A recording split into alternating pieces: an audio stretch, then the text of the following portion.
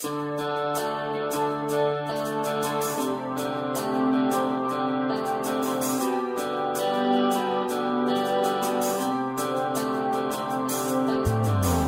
to Cato Audio for October 2012.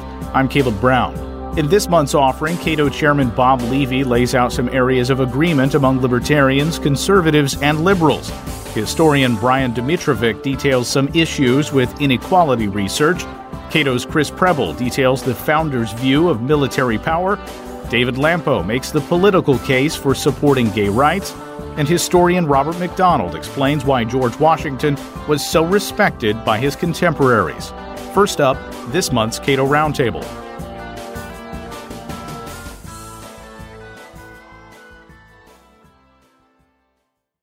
Libertarians have something of, I think, a strained relationship with the process of voting. Many of them think it is useless. Many of them don't do it on principle. And many of them are perhaps tricked into voting for people who ultimately will then disappoint them. So we're going to talk a little bit about the libertarian vote here with David Boaz, Executive Vice President at the Cato Institute, and David Kirby, Vice President at FreedomWorks, also an Associate Policy Analyst at the Cato Institute. Gentlemen, welcome. Thank you. Thank you. So the libertarian vote, there is some dispute about how large of a voting block that is and where that vote belongs, I suppose. So, David Boaz, about how big is the libertarian vote broadly construed in the United States? Well, we have a great graphic in one of our papers on the libertarian vote that shows that it can be just any number you want. So let me suggest a few. Gallup does an analysis pretty much every year where they ask people two questions. One is like, do you think government is too big in our economy? And the other is, do you think government should be promoting traditional values or staying out of values? And when they do that, they get about 20%, 23% of the electorate giving a libertarian answer to both questions. And part of what's important about that is if you give the libertarian answer to both of those questions, you're kind of not exactly a liberal and not exactly a conservative, so you are something that's different.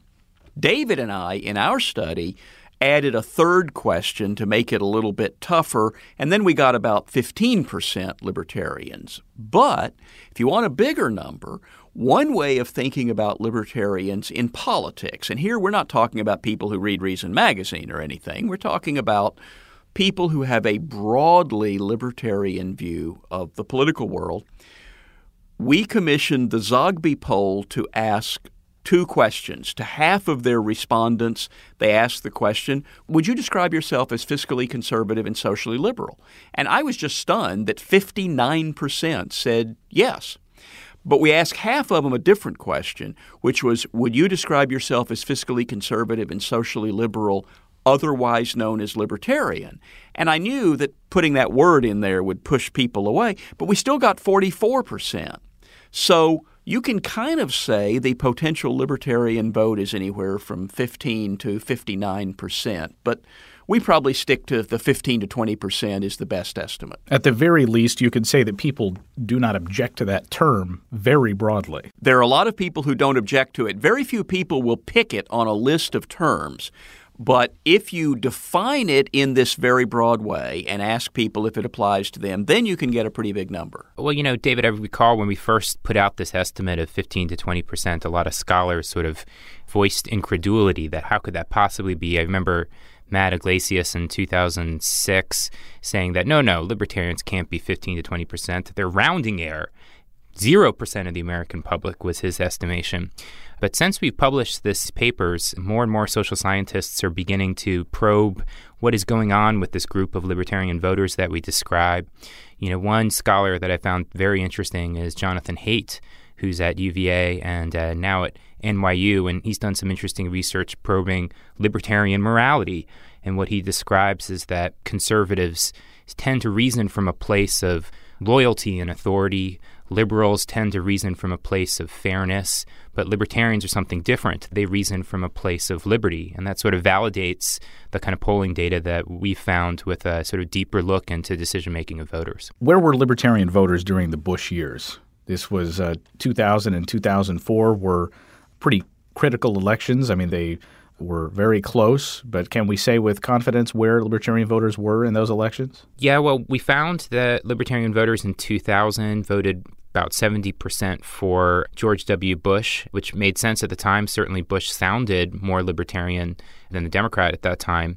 But between 2000 and 2004, given the Bush Republicans' increases in spending, their positions on civil liberties, many positions that were antithetical to libertarians' views, they swung away from Republicans in 2004 and then in 2006 again. We saw some evidence in 2008 that they swung back to John McCain, perhaps presciently thinking that Obama might be a disaster. And certainly in 2010, the libertarian energy of the Tea Party really played a very critical role in that election. In 2008, we had Ron Paul's candidacy, which was dwarfed really by the 2012 candidacy of Ron Paul. For sure. So, David, in 2008, I think Barack Obama made a strong appeal to a lot of libertarians in the things that he was saying. Well, first he said, "I'm not Bush," and so that had a strong appeal to a lot of libertarians. He did say that Bush had been fiscally irresponsible, although that was a minor theme compared to "I'm going to create national health insurance." And he did also talk about ending the war and protecting civil liberties and repealing Bush's unwarranted extensions of executive authority. And at least once on the campaign stump out in the Mountain West, he did say, if you're a libertarian conservative, you wouldn't like the civil liberties approach of the Bush administration. So he made some appeal that way. I do think to the extent that there were libertarians voting Democratic in that era, it was a reaction to the war, the overspending, the federal marriage amendment, the Patriot Act, all of that, more than an affirmative vote for Democrats. And David Kirby, you mentioned the Tea Party in 2010. Of course, we got some inklings of the Tea Party in late 2008. That's right. And then it began, I guess, technically in 2009 with the passage of the stimulus. How did that activate, I guess, libertarian tendencies within the electorate, or do we actually have more libertarians now than we did then? Yeah, in a new Cato paper, Libertarian Roots of the Tea Party, Emily Ekins and I actually trace the history of the Tea Party all the way back to the Ron Paul campaign in 2008. And we discover that the Tea Party has very strong libertarian roots. The group of people who were involved in the Ron Paul campaign really were the ones that provided a tremendous amount of energy into the early Tea Parties in 2009. And if you look at polling data, you find that libertarians are about half the Tea Party on many, many surveys. And it sort of is a different caricature than what you see in the liberal media when everyone says, oh, the Tea Party, it's so religious, it's a social conservative group, it's sort of like the religious right. But no, in the data, it shows very clearly the libertarian roots, and that was traced all the way back to the Ron Paul campaign of 2008. So in 2012, where do we expect the libertarian vote to go? It doesn't seem like they have many options. And how likely are libertarians in any given election to just sit it out? Well, there's probably two demographics for 2012 that are worth paying attention to. The first is libertarian Tea Partiers, and the second is libertarian independents. Now, if 2012 turns out to be a turnout election where both sides are really locked in their position and it's a matter of getting your supporters out versus somebody else's supporters, then you really need the grassroots energy of people who care about the candidates to call their friends and motivate their neighbors to get out and vote. Now, the libertarian Tea Partiers have been the most reluctant to jump on to the Romney campaign. And in fact, if they do hold their nose and vote, it's probably going to be for Vice President Ryan and that other guy who's running partner. So Paul Ryan may well encourage libertarian Tea Partiers to turn out versus doing other things with their busy weekends. And that's an important thing to look at. The second is this group of libertarian independents. And David, in a blog post, looked at Washington Post data that showed that independents are a small slice of the electorate, and among those who are truly undecided, not just independents, but undecided people who are going to be the swing voters, many of them are fiscally conservative or socially liberal based on their answers to questions. And so that slice of independents is really a key group to swing, and they're more libertarian leaning in their tendencies. You talked about libertarians sitting it out or whatever. I think among self-conscious libertarians, like I say, the kind of people who read Reason Magazine or read the Cato website, there are a fair number of people who are likely to sit out an election to think voting is immoral or ineffective. among this larger group of 15 or 20% of the electorate that we call libertarian, they actually vote at slightly higher levels than the public at large, probably because they're slightly better educated and more affluent. And it seems to me that the default for this vote is about 70% Republican. If Republicans don't screw up, they can get about 70%. These people are more willing to vote for a third-party candidate. They voted for Ross Perot more heavily and apparently for John Anderson more heavily way back in 1980, which always seems like it would be an opening for somebody like Gary Johnson, though I haven't really seen it yet. The question then is, are they fed up enough with Obama that they will vote Republican despite their misgivings about Romney? Or is it possible that they will look at the record of Obama and the record of the Republicans when they were in power most recently and throw up their hands? But as I say, usually they do vote. David Kirby? One other thing to think about is Senate candidates that have more libertarian tendencies.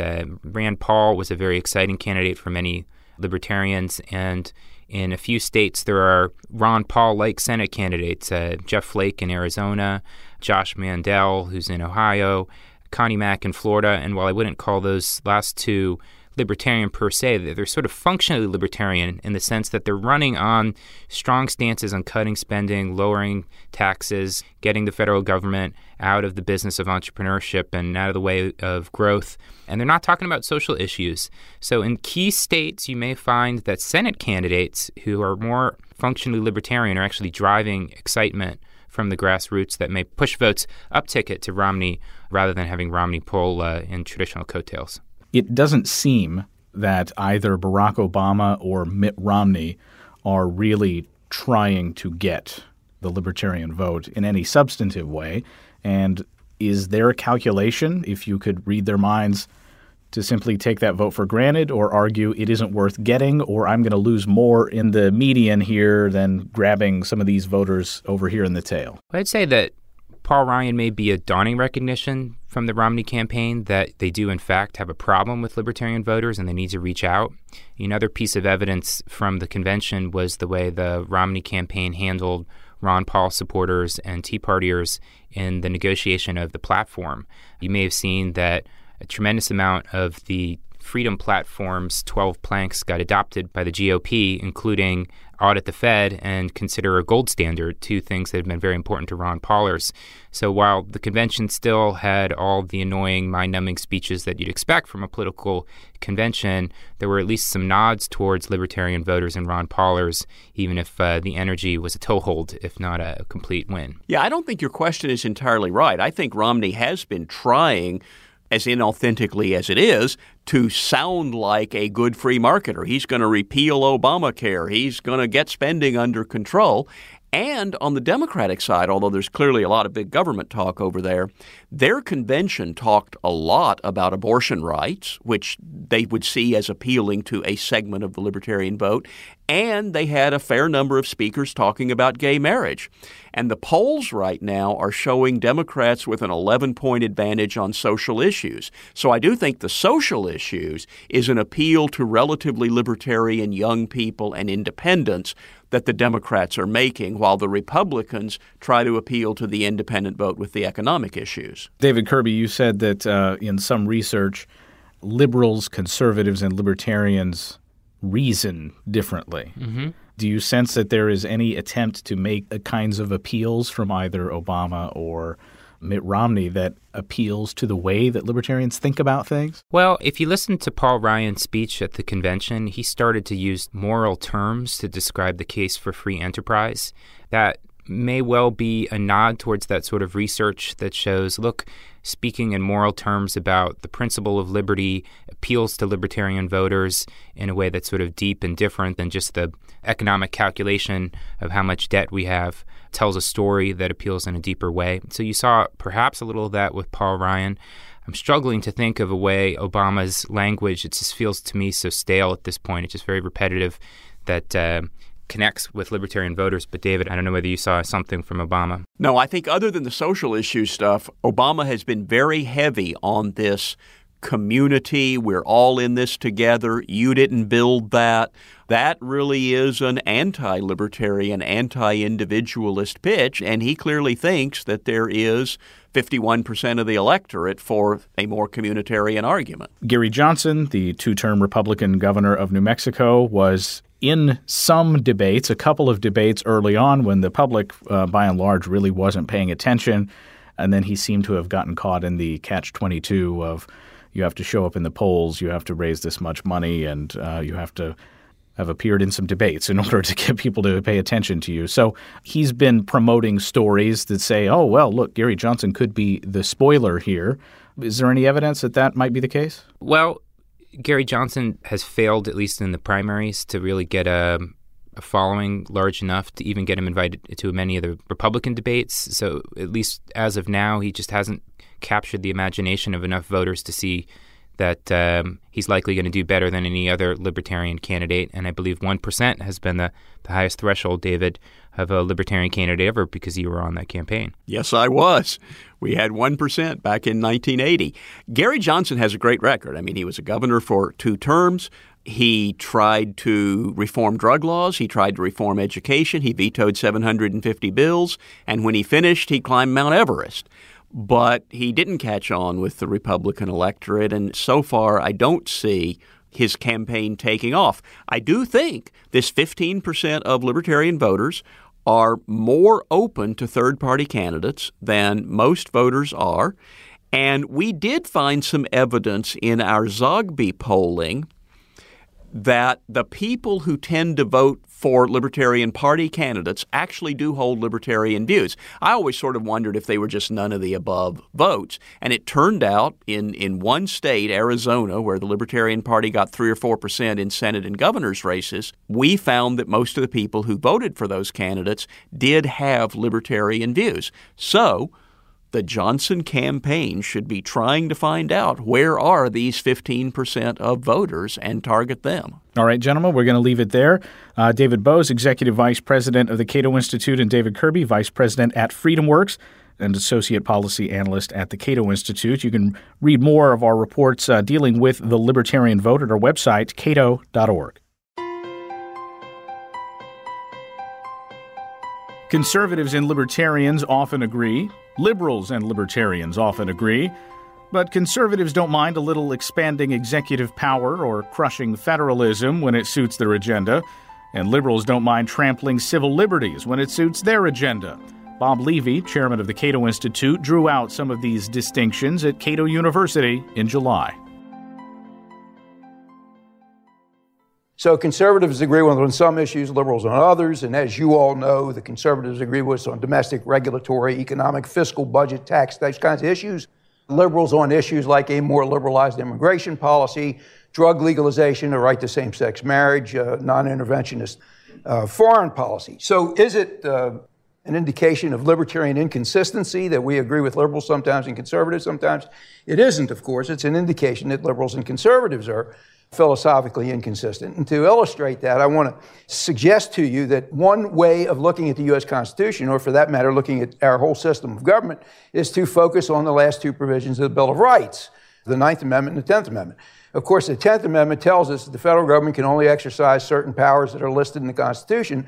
And the amendment goes on to say if the power isn't enumerated, if it isn't delegated to the national government, then it's reserved to the states, or depending on the provisions of state law, reserved directly to the people. So we have these express powers in Article 1, Section 8, 18 powers, things like power to coin money, declare war, regulate interstate commerce, create postal offices, etc. Now, libertarians and conservatives agree generally on this very tightly constrained view of federal powers, but there are a couple of key exceptions. One key exception is that conservatives, but not libertarians, are willing to federalize, and by that, of course, I mean assign responsibility to the federal government, a significant amount of both criminal law and civil law. If you want an example in the criminal law area, take a look at our totally feckless and futile war on drugs, for which there's no constitutional authority. There are only a couple of crimes that are mentioned in the Constitution, piracy and counterfeiting and treason. Beyond that, criminal law has been a state and local matter. But because conservatives believe that the war on drugs is very important to prosecute, they're willing to overlook the fact that there is no constitutional authority for prosecuting the war on drugs. If you want an example in the civil law area, take a look at the outcry during the Obamacare debates for malpractice reform. Now, it may very well be that malpractice reform is a very important thing to do. I happen to think it is. But the question that libertarians ask is, where in the Constitution is there authority for the federal government to get involved in malpractice reform? And if you ask the conservative, he says it's a regulation of interstate commerce, the very same logic that the Obama administration advanced with respect to the constitutionality of Obamacare. If you know anything about malpractice, you know typically it's a patient living in a state that's suing a doctor that lives in the same state about an injury that occurred in the state where both of them live. So it's very difficult to imagine that morphing into a regulation of interstate commerce. And yet, conservatives are willing to overlook that fact because they believe that malpractice reform is a very important thing to see come to pass. So right now we have the federal government immersed in all sorts of matters that are not authorized by the Constitution. And that extends to everything from public schools to hurricane relief to our welfare system, our retirement system, medical care, family planning, even aid to the arts. See if you can find aid to the arts anywhere. Imagine it anywhere fitting within one of Congress's authorized powers. So that's one area of difference between conservatives and libertarians. Another area in the powers area is that conservatives are much less anxious than libertarians about concentrating an awful lot of power in the executive branch, particularly in this post-9/11 trade-off between national security and civil liberties. Libertarians remind their conservative friends that too much unchecked authority in one branch of government threatens the notion of separation of powers, which has been a cornerstone of the Constitution for 2.25 centuries. So the administration, and I'm sorry to say, I mean most particularly the George W. Bush administration, may not all by itself set the rules, because that's not an executive function, that's a legislative function. And while the administration may prosecute infractions, the administration may not, after the fact, determine guilt or innocence, much less may the administration determine whether its own activities have comported with the dictates of the Constitution, because that is not an executive function, that is a judicial function. So that's the powers of government perspective, sort of grounded on the 10th Amendment and the separation of powers doctrine. Now, I also mentioned another amendment, the 9th Amendment, that addresses not powers but rights. And what it says to us is that the listing of certain rights in the Constitution doesn't mean that those are all the rights that we have. We have all kinds of rights that existed before the Constitution was written, even before the government was formed. And as Roger pointed out, the 9th Amendment uses the word retain. You can't retain what you didn't already have. Now, this provision in the 9th Amendment, this focus on all of these rights that we have, this imposes another powerful discipline on federal behavior, because what it means is that even if the federal government complies with the 10th Amendment and only exercises the powers that are enumerated in the Constitution, the 9th Amendment instructs that even that limited list of powers cannot be exercised in a manner which violates our rights. And if you want to know which rights can't be violated, the 9th Amendment instructs that it's not just the rights that are laid out in the Bill of Rights, speech, religion, freedom from unreasonable searches and the like. It's those rights, to be sure, but it's also the very, very long list of unenumerated rights, which in the libertarian view would include, for example, the right to gamble, or for that matter, the right to smoke marijuana. Now, notice that the presumptions in the 9th and 10th Amendment are exactly opposite one another. If you capture that, if you understand that, then you understand the entire structure of the federal system. The 10th Amendment says if the power isn't there, the government doesn't have it. The 9th Amendment is just the reverse. If the right isn't there, that doesn't mean that we don't have it. We have this long, long list of rights predating the Constitution, predating the formation of the U.S. government. So if you wanted to identify a single constitutional provision that most distinguishes the libertarians from conservatives, it would probably be the 9th Amendment. The conservatives treat the 9th Amendment, and here I use a term coined by former Judge Robert Bork, as an ink blot. He said the 9th Amendment should be ignored. Nobody knows what it means. It's as if somebody spilled ink on the portion of the amendment that would have identified all of these unenumerated rights that the libertarians tell us we have. Well, the libertarians don't treat the 9th Amendment as an ink blot. They treat it as if it means something.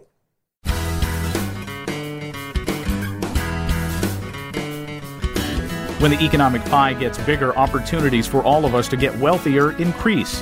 But when the pie shrinks, for one to grow wealthier, others must become poorer. So many researchers focused on inequality often miss this key insight. Brian Dimitrovic is chairman of the Department of History at Sam Houston State University and author of The Left's Dubious History of Income Inequality. He spoke at the Cato Institute in August.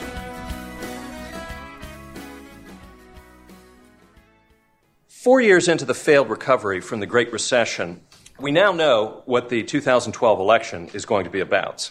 Incredibly, it is going to be about economic fairness. That's right, not about recovery, not about growth, not about solving the problem, which is the 800-pound gorilla in the room, namely the puny state of ex-government GDP expansion, not to mention jobs, that this nation has been suffering with since the horrendous run of 5 straight down quarters during the collapse of 2008-2009. Forget about all that, all those real concerns, even as they are as great as we've faced in 3 generations. The question at hand, as the two parties prepare to nominate their candidates, and this is care of the incumbent president, is whether the rich are getting more than their fair share in our straitened circumstances. Until the Republicans truly change the terms of this debate towards the clear alternative, economic growth, we're heading for a referendum on inequality come November. How it could have possibly come to this is a story for another day. Does, after all, represent one of the great episodes of changing the subject in recent American political history.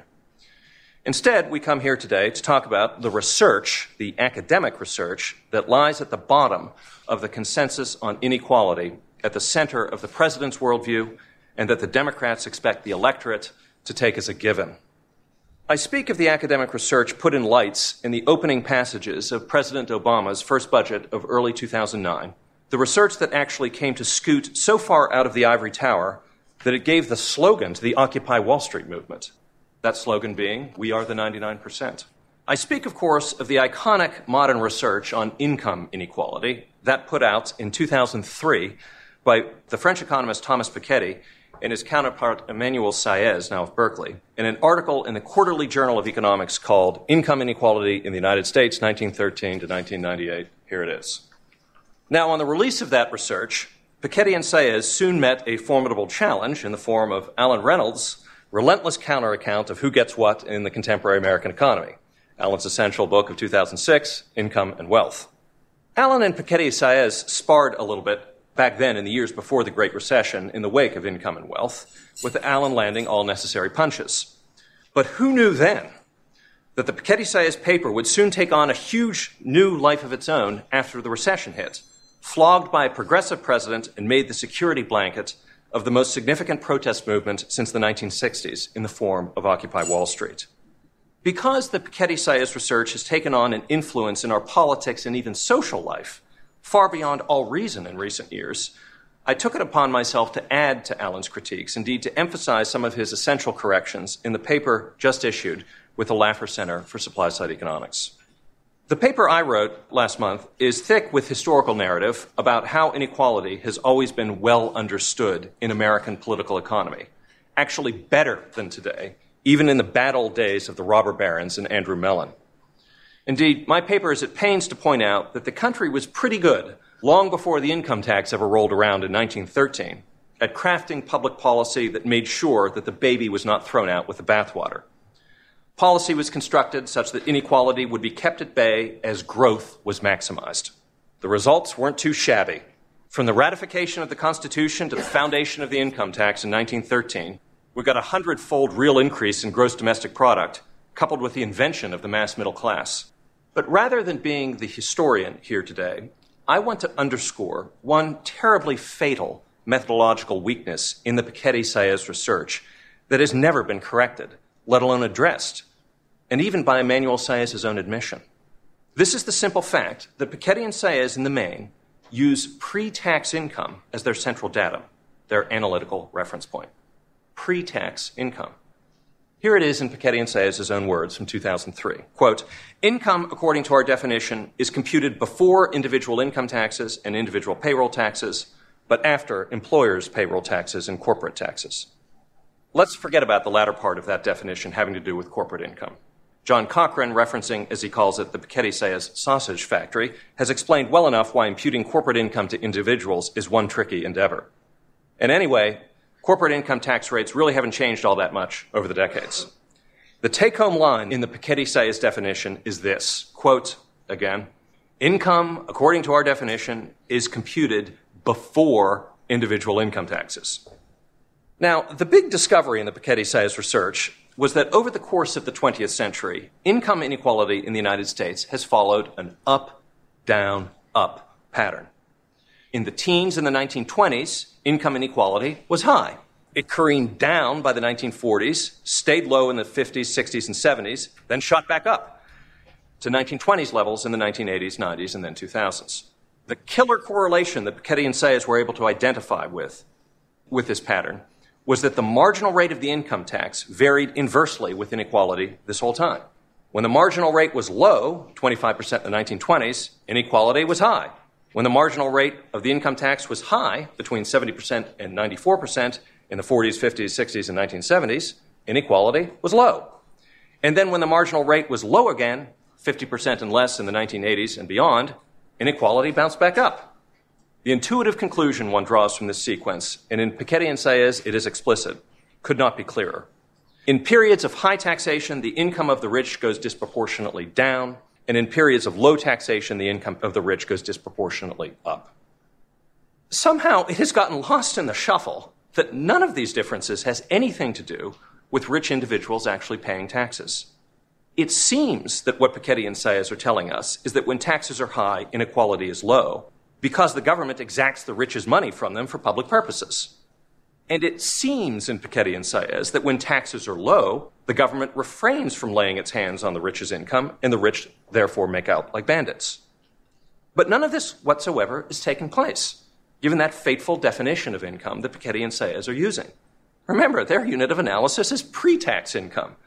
When the rich's income fell in the 40s through the 1970s, it wasn't because the government was taking it with 70% to 94% income tax rates. It's because high income was not reported to begin with. Conversely, when the rich's income soared in the 1920s and in the 1980s and beyond, as tax rates were lowered, this represented an enormous new presentation of income to the government on the part of successful individuals. Indeed, it became available for taxation. You see the deadly problem with the Piketty-Sayers data sets. It is fatally compromised by a bias. In eras of high taxes on the rich will obviously scramble to arrange things such that their taxable compensation comes in low. After all, if they arrange things for taxable compensation to come in high, they'll get nailed by tax rates north of 70%. And vice versa during periods of low taxes. Then the rich will not bother so much to prevent their real income from being represented as taxable income because income isn't taxed so much anymore. In sum, the awful bias in the Piketty-Sayers dataset is this. High tax eras make the rich's taxable income far less than their real income, and low tax eras make the rich's real income far closer to their taxable income. Therefore, comparing taxable income as opposed to real income over the decades tells you nothing. The founders were keenly aware of the danger of a standing military force. Madison viewed state power suspiciously, and the impulse to war, he said, was among the most dangerous to individual liberty. Christopher Preble, Vice President for Defense and Foreign Policy Studies at the Cato Institute, contrasted the founders' views to that of many modern politicians at Cato University in July. Early Americans believed that standing armies and endangerment of liberty went hand in hand. As Madison stated during the Constitutional Convention, a standing military force with an overgrown executive will not long be safe companions to liberty. The means of defense against foreign danger have been always the instruments of tyranny at home. Among the Romans, it was a standing maxim to excite a war whenever a revolt was apprehended. Throughout all Europe, the armies kept up under the pretext of defending have enslaved the people. Madison, he looked upon war as kind of a petri dish for expanding state power at the expense of the individual. Of all enemies of public liberty, war is perhaps the most to be dreaded because it comprises and develops the germ of every other. No nation could preserve its freedom in the midst of continual warfare.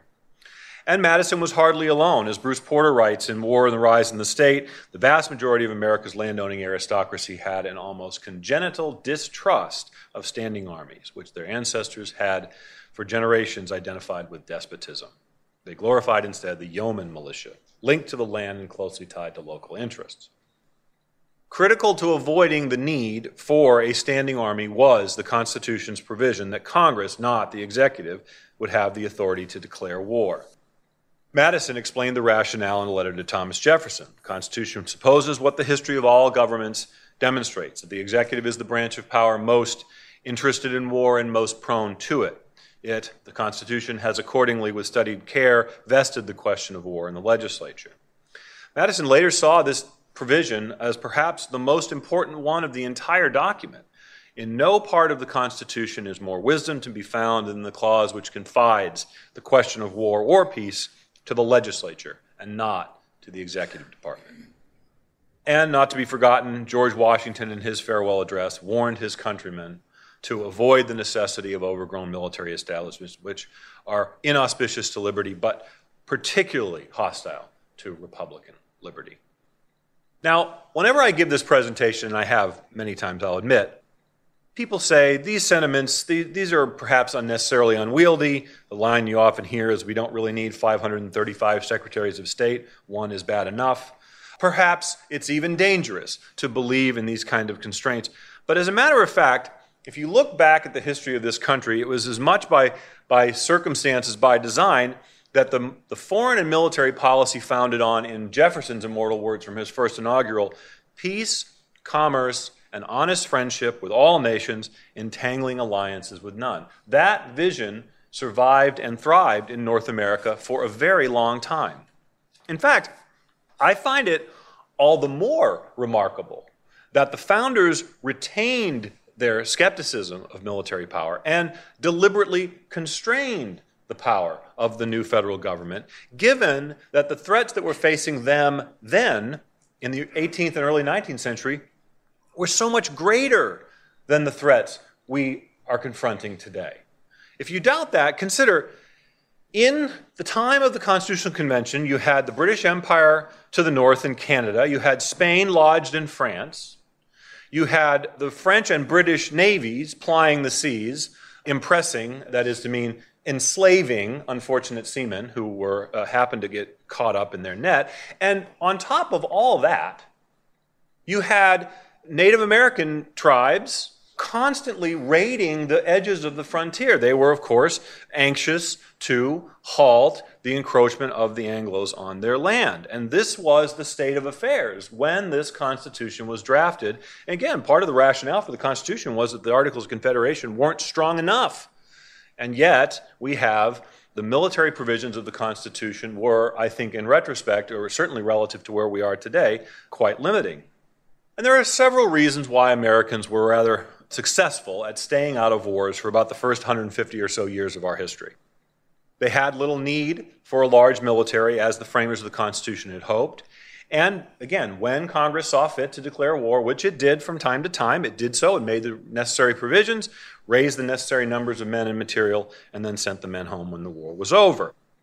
It was not simply ideology and a commitment to the letter and spirit of the Constitution that enabled the founders to do this. For one thing, the security situation did improve.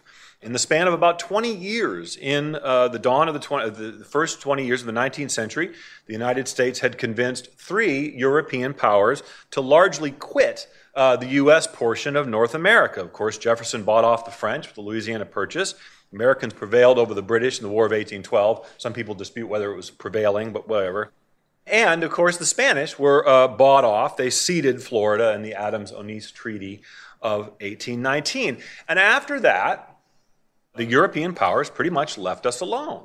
They had lots of reasons for doing that. They were tired from the Napoleonic Wars. They were worried that adventures abroad would distract them from their troubles at home. All good reasons. And the good fortune, really, for the United States was that the young nation developed during this peculiar period in human history, had a few wise leaders who had the sense to take advantage of this splendid isolation and build an enduring nation state.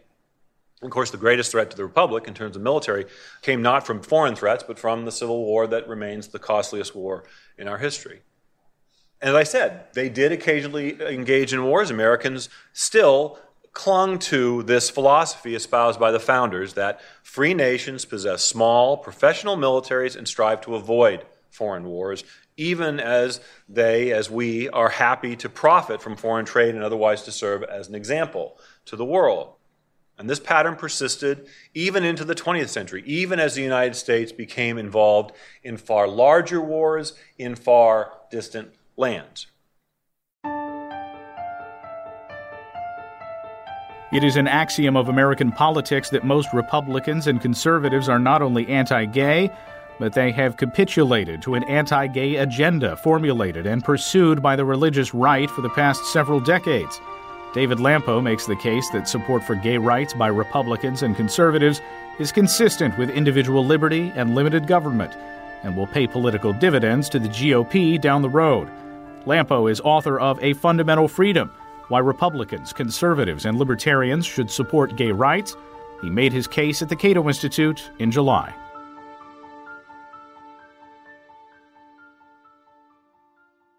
I completed the first draft of this in the spring of 2011, just as the early Republican presidential primary process was getting underway, and the timing, I think, was quite good. Even then, though, it was apparent that field of Republican presidential candidates were going to be the most outspoken anti-gay field of candidates ever. Michelle Bachmann, for example, blamed the existence of gay people for not one but two natural disasters last year, both a hurricane and an earthquake. Newt Gingrich, who's had two mistresses and three wives, talked about the sanctity of traditional marriage. And Rick Perry charged that President Obama was conducting a war on religion simply because he allows gays to serve in the military, but forbids children from praying or celebrating Christmas. While most people find such remarks amusing, if a bit wacky, they are designed to whip up hatred against gays and lesbians in order for these candidates, these particular candidates, to grab a bigger chunk of the Christian right voters who make up a large portion of the Republican base. Now, this kind of rhetoric, of course, has been going on for years before this presidential race started. And it went into overdrive with the advent of the very controversial issue of same-sex marriage. It was almost 2 years ago that I decided it was time to write a fact-based primer on gay rights, specifically targeted to right-of-center voters, hence the subtitle of the book. To do two things. Number one, to challenge the religious right on its own turf, and to show that much of what is derisively, or what they derisively call the gay agenda, is actually consistent with fundamental Republican and libertarian principles. And number two, to show center-right voters who believe in social tolerance that not only are they not a voice in the wilderness, they actually represent a majority of rank-and-file Republican voters. So the book has three major themes. The first one I just alluded to, that many on the right simply don't understand that properly understood, gay rights are in fact perfectly compatible with fundamental Republican principles of limited government, individual rights, and equal protection of the laws. The essence of the classical liberal or libertarian philosophy is simply one of live and let live. All people are created with certain inalienable rights. The government does not dole out rights depending on what religion you are, what economic class you're in, what your gender is, or theoretically at least, what your sexual orientation is. At least that's the way it's supposed to be. Certainly most libertarians already get that, and I think that's why they have a special obligation to teach fellow conservatives and right-of-center voters why gay and lesbian Americans deserve the same rights as everybody else. The second main theme of my book is that because of this constant over-the-top rhetoric that we often hear from the religious right, most people have little understanding of what rank-and-file Republicans actually believe about gay issues. And I think that the conventional wisdom is that all Republicans hate gays, that they are opposed to gay rights. And nothing could be further from the truth.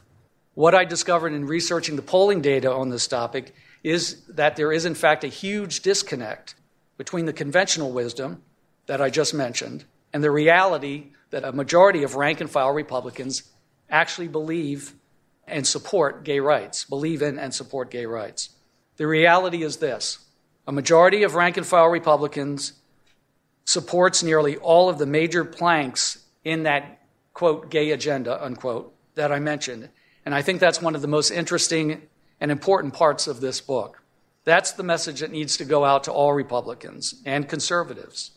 The loud and hateful voices of the religious right leaders have intimidated and silenced most of those Republicans who believe in social tolerance, and their silence must now end. The fact is that polling data going back at least a decade shows consistent and growing support for expanding gay rights, including relationship recognition by Republicans and conservatives. So the bottom line is this. While the percentages may vary from poll to poll, all of them show a clear majority of Republicans, rank and file Republicans, in favor of some kind of legal recognition of gay couples, in opposition to a federal marriage amendment, in favor of open service in our armed forces, and in favor of employment non-discrimination. It is this reality and message of social tolerance on the part of the majority of Republicans that must be spread, and which is why I wrote this book. And I think it must be pounded into the heads of the Republican establishment, which by and large continues to pander to the strident anti-gay groups and leaders because they are the ones who make the most noise. That's the key to their success. It's time for socially tolerant Republicans to come out of the closet, and I think they are doing so in ever greater numbers. Finally, the third major theme of the book is the support for gay rights isn't just the right thing to do in my view, it's also the politically smart thing to do. The voters that most often decide elections, after all, are independents. And the Republican Party has seen a progressive, precipitous decline from independents in presidential elections for the past 25 years. Ronald Reagan won them by a 2-to-1 majority. And yet by 2008, independents went for President Obama by a 52 to 44% margin. Independents, including most libertarians who identify as independents, came back in a big way to Republicans in the 2010 election because it focused almost exclusively on economic issues. And that focus is credited by most political analysts for the big Republican victory that year. What Republicans need to remember about independents is this. They are overwhelmingly pro-gay rights. Like other voters, they don't want to hear anti-gay proposals from candidates because, like most voters, they know gay people as family members or colleagues or friends or neighbors. On every major issue, from repealing Don't Ask, Don't Tell, all the way up to providing equal benefits for same-sex couples, independents support gay rights nearly as strongly as Democrats. Even on same-sex marriage, a large majority of independents are in support. George Washington is not only our most celebrated president, he was, at the time of the Revolutionary War, the most trusted by his fellow founding fathers. After all, George Washington was given an army to command. Robert McDonald, a professor of history at the United States Military Academy, discussed Washington's restraint at Cato University in July.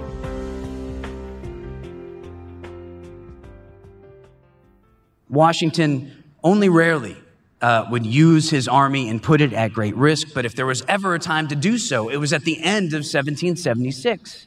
Because if he didn't use his army, if he didn't secure a victory, he might lose his army anyway when people picked up their muskets and walked home.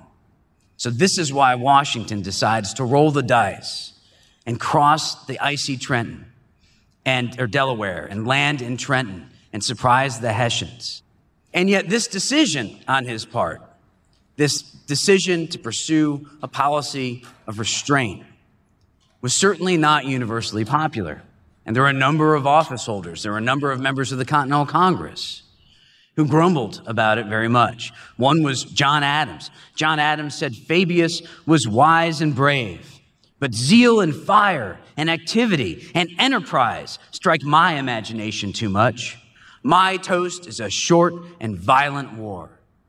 Washington, though, really believed that as the days and months and years passed, the American hand would be strengthened and the British would go weaker.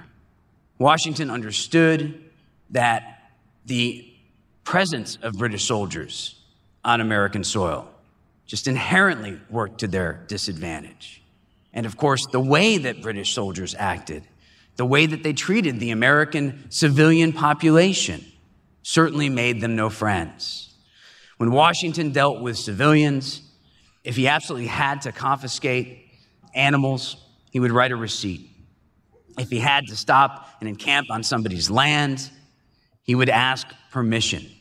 He did his very, very best to minimize the negative impact that his army had on the local civilian population, wherever he happened to be, to respect the rights, including the property rights of civilian Americans.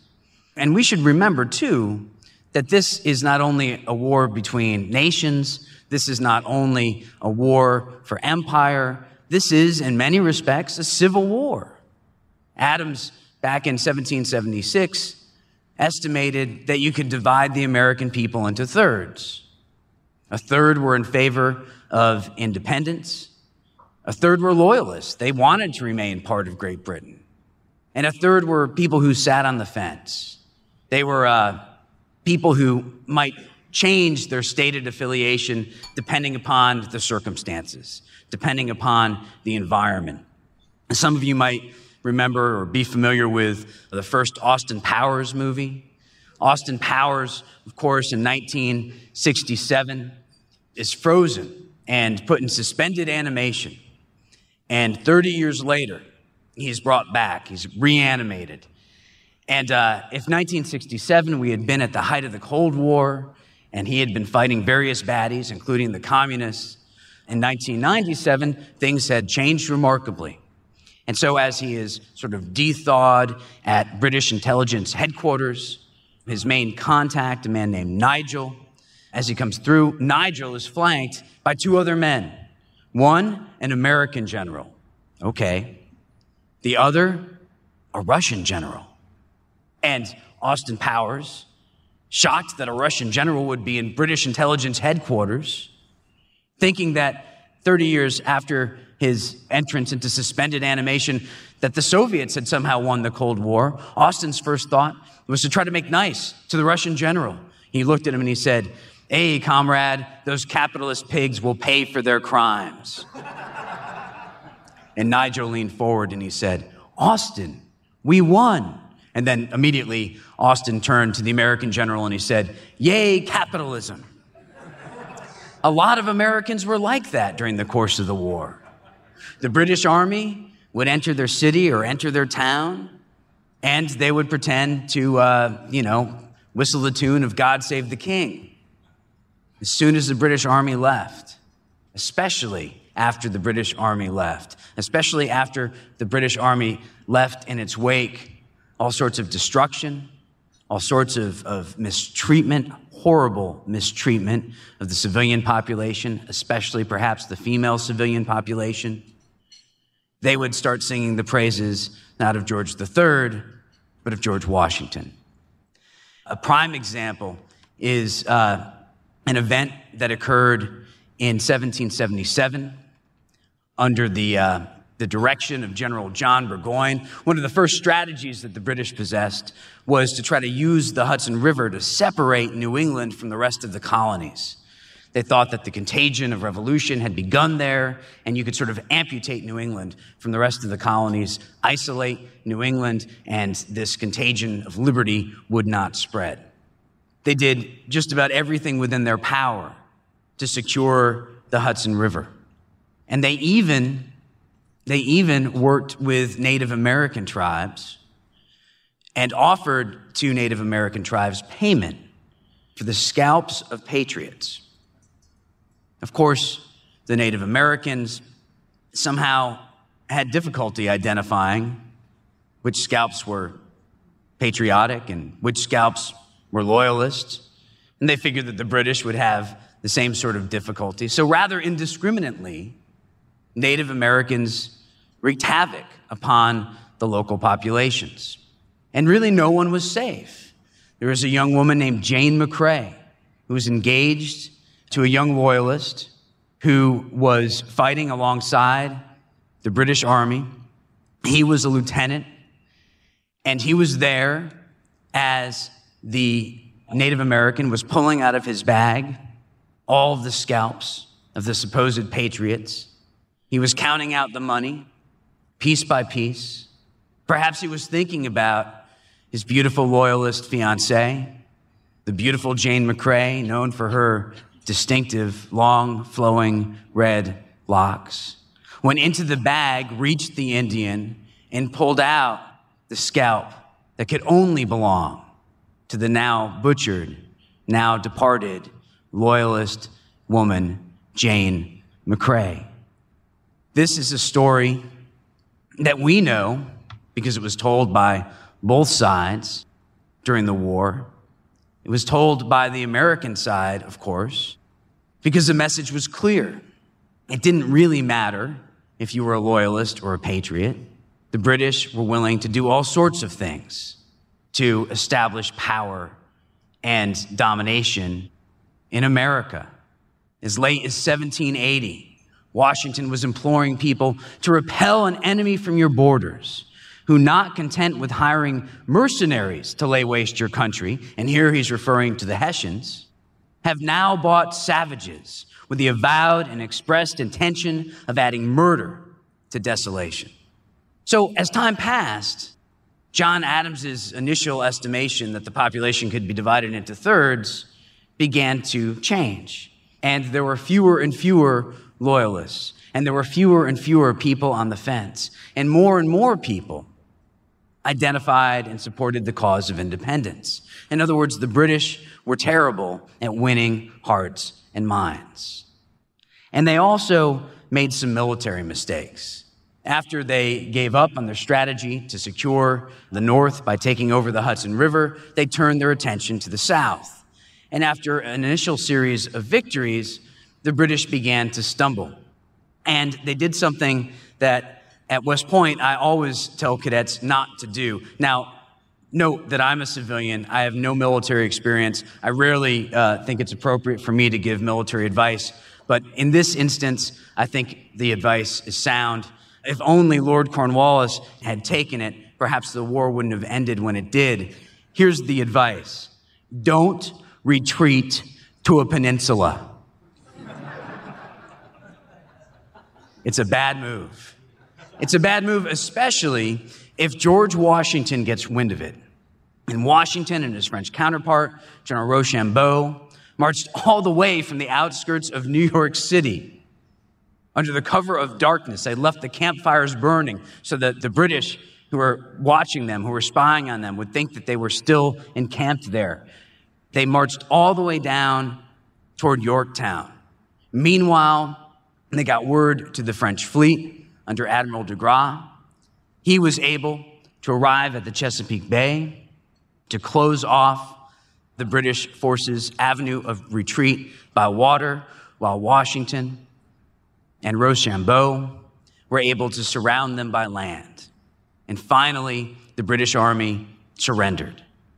And if the 1781 Battle of Yorktown is oftentimes thought of as the fighting end of the war, the last major battle, the Treaty of Peace had still not yet been signed. And there was another, perhaps even more consequential battle that remained to be fought. Washington took his army and he relocated it back to the Hudson River Valley. Still strategically important, with the British occupying New York City, with the British, of course, possessing Canada. He moved his army up there, and they encamped in what is now New Windsor, New York, just outside of Newburgh. And armies do what armies oftentimes do when they're not engaged in fighting or when they're not engaged in rigorous training. This army was engaged in complaining. The officers especially were complaining about what would happen to them after the war. Various state governments, the Continental Congress, had made different promises about pay and benefits. Many of them wanted half pay for life. They had little hope, however, that after the war ended, the Continental Congress would actually honor their request, that it would make good on the debt that they believed was owed to them. As soon as the peace treaty was signed, they knew the army would probably be dissolved. And many began to have some really dangerous thoughts. There was a lieutenant colonel named Louis Nicola who actually wrote a letter to George Washington saying, "You should become the king. You should establish yourself as George I of America. We need your leadership. We need a strong leader like you." And Washington, when he received this letter, he tore it up. He threw it down. He said that it filled him with the utmost horror. The notion that he would become the same sort of leader, the same sort of ruler that we had been fighting against. It was the exact opposite purpose of our revolution. It was a war not only for independence from Great Britain, it was a war for independence from tyranny, and he would have no part of it. And so you can imagine how dispirited Washington was when he heard another rumor, this one a very serious one, that some of his senior officers were plotting a possible rebellion, that there at Newburgh they were engaged in a conspiracy to perhaps march the army into the West and leave the United States undefended, thereby removing much leverage that it had at the bargaining table in Paris, where the Treaty of Peace was being negotiated. Others thought about marching the army to Philadelphia, guns loaded, demanding that the Continental Congress agree to their demands. When Washington heard this, he called his men together. He went inside this kind of rough log meeting house, and he stood before them. He pulled the notes out of his pocket. He squinted down. He began to read. He implored his officers to look with utmost horror and detestation on anyone who wishes, under any specious pretenses, to overturn the liberties of your country. Then he squinted a bit more. He reached into his pocket. He pulled out something that they had never seen Washington in possession of before. No one except his closest advisors, his closest aides. Washington put on a pair of spectacles, a pair of glasses. Back then, seen as a real sign of old age and infirmity. In other words, it was a pathetic sight. And Washington said, "Gentlemen, you will permit me to put on my spectacles, for I have grown not only gray, but almost blind in your service." And at that moment, according to all the people who were there and later wrote about it, there wasn't a dry eye in the house. These grown men who had seen so much bloodshed began to openly weep because they realized that they were about to snatch defeat from the jaws of victory. They realized how petty they were. Sure, some had engaged in great battles. Some had made great sacrifices. Some could not be among them because they had made the ultimate sacrifice. But here was George Washington. Here was George Washington, who had been with this fight almost since the very beginning. Here was George Washington, who had more to lose than anyone else. Here was George Washington, a man who refused to take any pay whatsoever during the course of the war. Here was George Washington, who had endured every hardship, who had exposed himself to every danger. Here was George Washington, a man literally with bullet holes in his coat. He was so big, and it made them feel so small.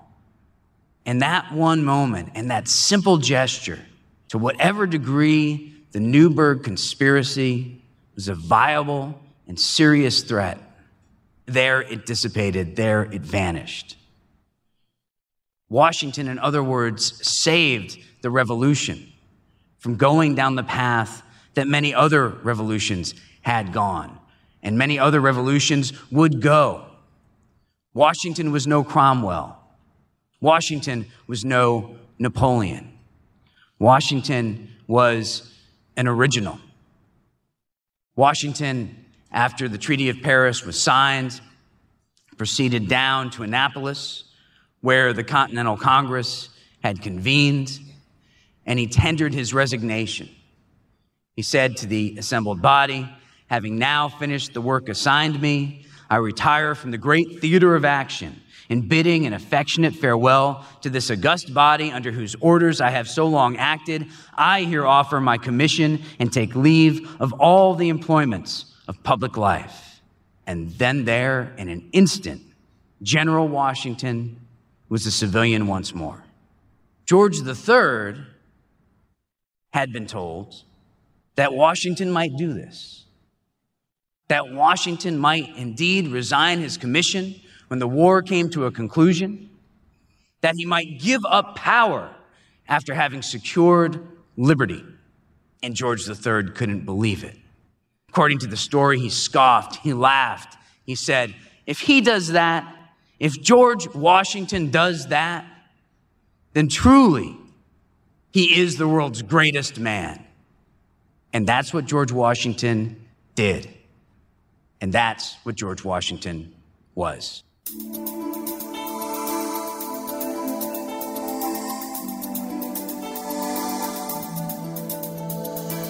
Johan Norberg's book, Financial Fiasco, details much of the financial crisis since 2008, and now the book is expanded and in paperback, with a new chapter tracking the economic crisis in Europe.